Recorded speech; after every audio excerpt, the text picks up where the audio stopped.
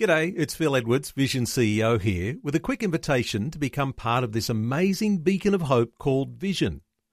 Together we can put our love into action to help people of all kinds build or rebuild their lives on the truth of God. Please consider the part you can play during our upcoming Visionathon appeal, remembering that it's your support that makes Vision possible, including this podcast. Life, culture and current events from a biblical perspective. 2020 with Neil Johnson on Vision. Some more deeper insights into what's going on in the world today, because we're conscious that the Russian invasion of Ukraine is continuing, and daily we'll be able to hear news reports as the weather warms up that there is a bold initiative to reach deeper and deeper into Ukraine with the ultimate objective from the Russians to invade the nation. Well, it's wonderful to be back once again today for some deeper insights with a church leader out of Ukraine. Vladamir Vuzik from Ukraine is a bishop of the Baptist Church in Vinnytsia. It's a city with a population around 500,000. There are Russian rockets that have rained down on Vinnytsia every week since the war began. It's roughly around the middle of Ukraine, one of those regional centres. And Vladimir is back with us. Vladimir, welcome back to 2020. Thank you. I might also welcome your son Serge, who is in Australia and has been for the last 10 months. Serge, a welcome along to you. Thank you. Happy to be here. Some might be saying, well, how does a Ukrainian church leader find his way onto Australian shores? But this is the case, isn't it, that when things began to get really hot 10 months ago, Serge, you decided that with your family it was safest for you to find some refuge and you moved to Australia. Yes, we did this. And how were things when you made that decision? It was quickly. We have not planned this, but yeah, the reason why Australia, the reason is that we have here sister and brother. They were already here for the last 6 years, so we decided to move to Australia because we had already part of our family here.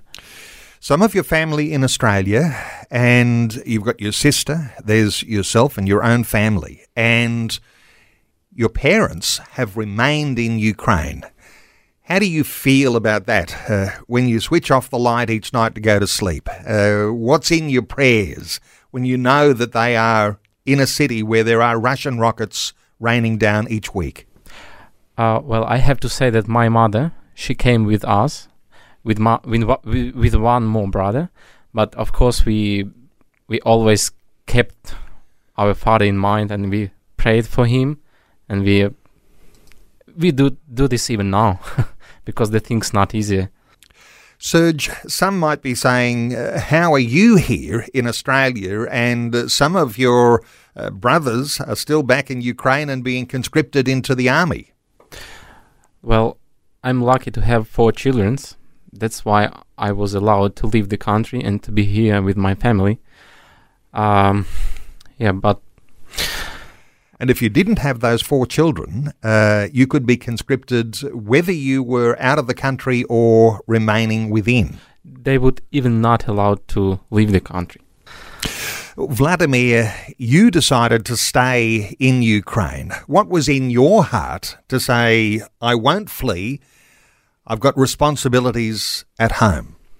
Yeah, I gave promise before God and before brothers and pastors to continue my ministry. Even war started, I need to encourage people to preach to ordained people. I need to be there and help to refugee people. So it's a big responsibility, but with God's help, I stay there. I want our people in difficult time to help people to be with them. Special honour to you for staying, and for a lot of people they'll find it hard to understand if things are so hot that you've got to move your family out, even your wife, to move to a different nation, but you're deciding to stay because of a call of God, honouring God. I wonder if you can let us in on how hard that might be, or whether that's something that you take in your stride because you've always been a servant of God.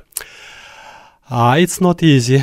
The decision that I made, it was hard for me, but I'm very glad that Australia gave opportunity. Government of Australia gave opportunity to my family to stay here, and it's much easier for me to serve there in Ukraine, to stay there and know that my family is praying for me. It's a big privilege to continue my ministry in Ukraine, and I will continue this ministry.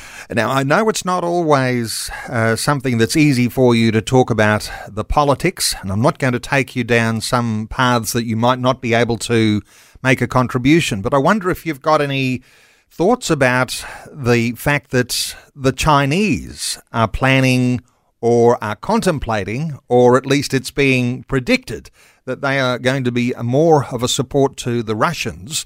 How do Ukrainians feel about that?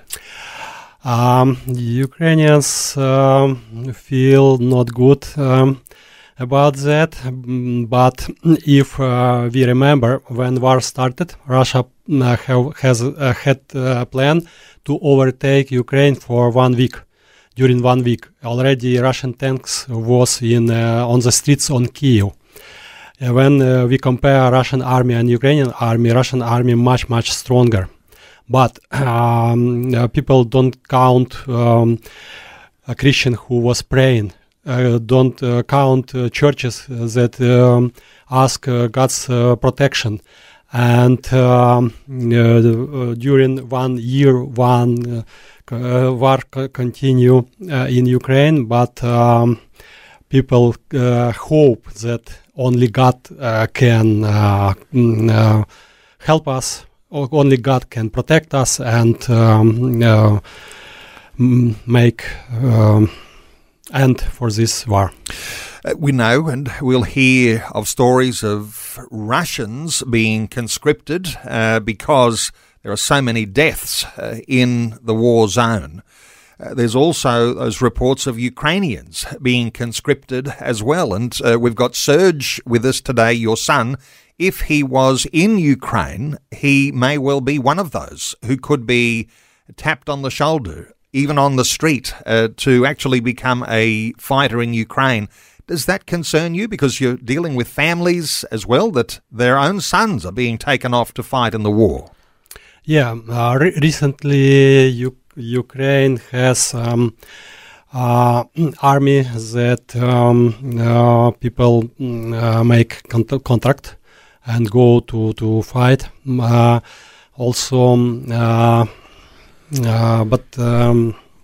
it's a difficult question, but everybody need to make their own decision. So, and how did that go with people who were a part of your churches? And there's 120 plus churches in the network that you're overseeing.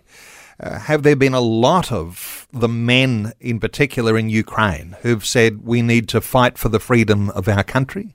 Yeah, we have a lot of men that fighting for freedom of Ukraine, but a lot of soldiers ask us as Christians just to pray for them, to stay before God, to ask for God's protection and God's help. They understand that they cannot fight only with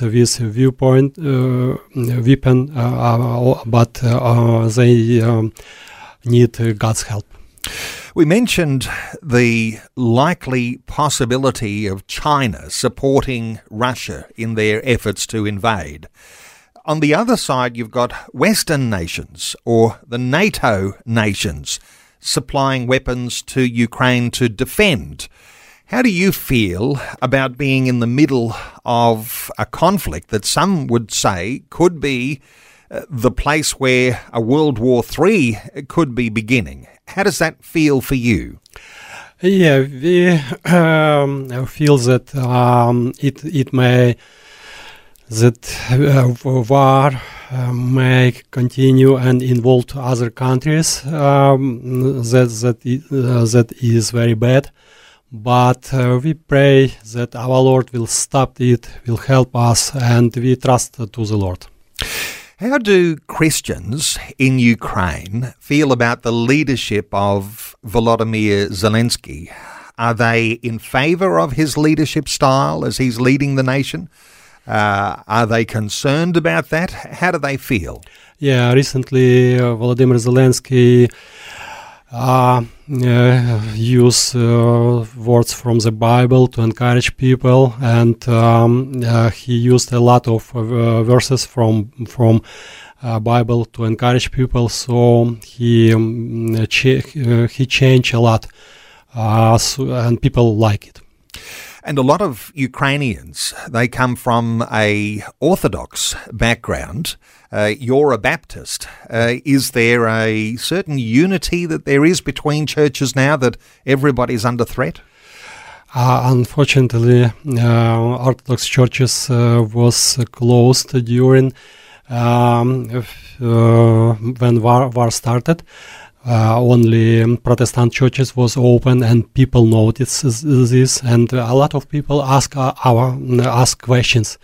Why our churches is closed and your churches is open? And we just explain them that we are doing what God says us to do. We help people.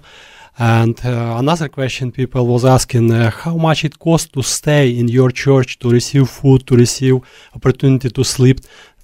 And our answer was that it is don't say it cost you nothing, but it cost for God His beloved Son. God so much loved you that we would like to show you God's love.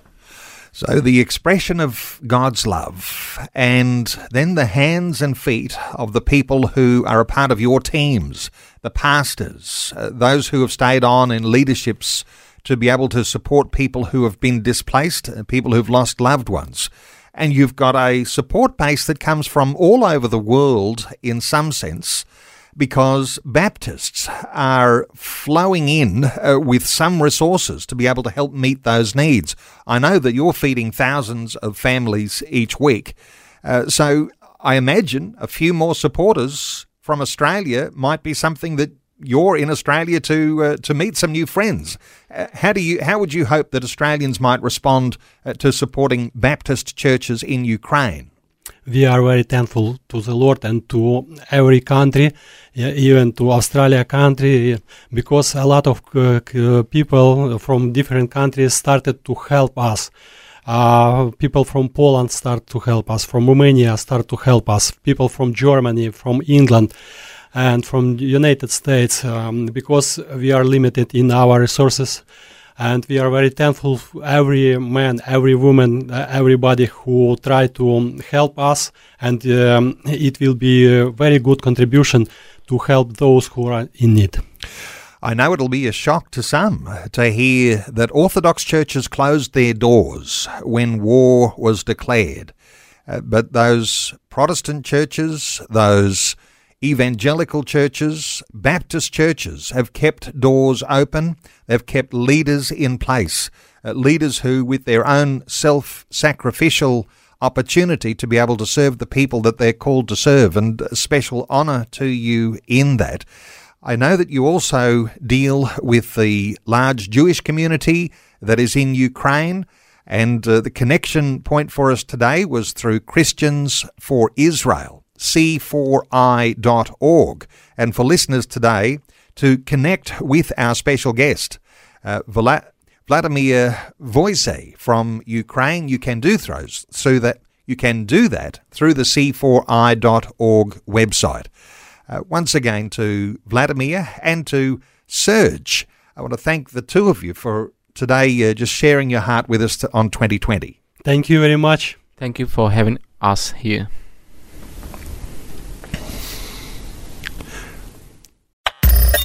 Thanks for taking time to listen to this audio on demand from Vision Christian Media.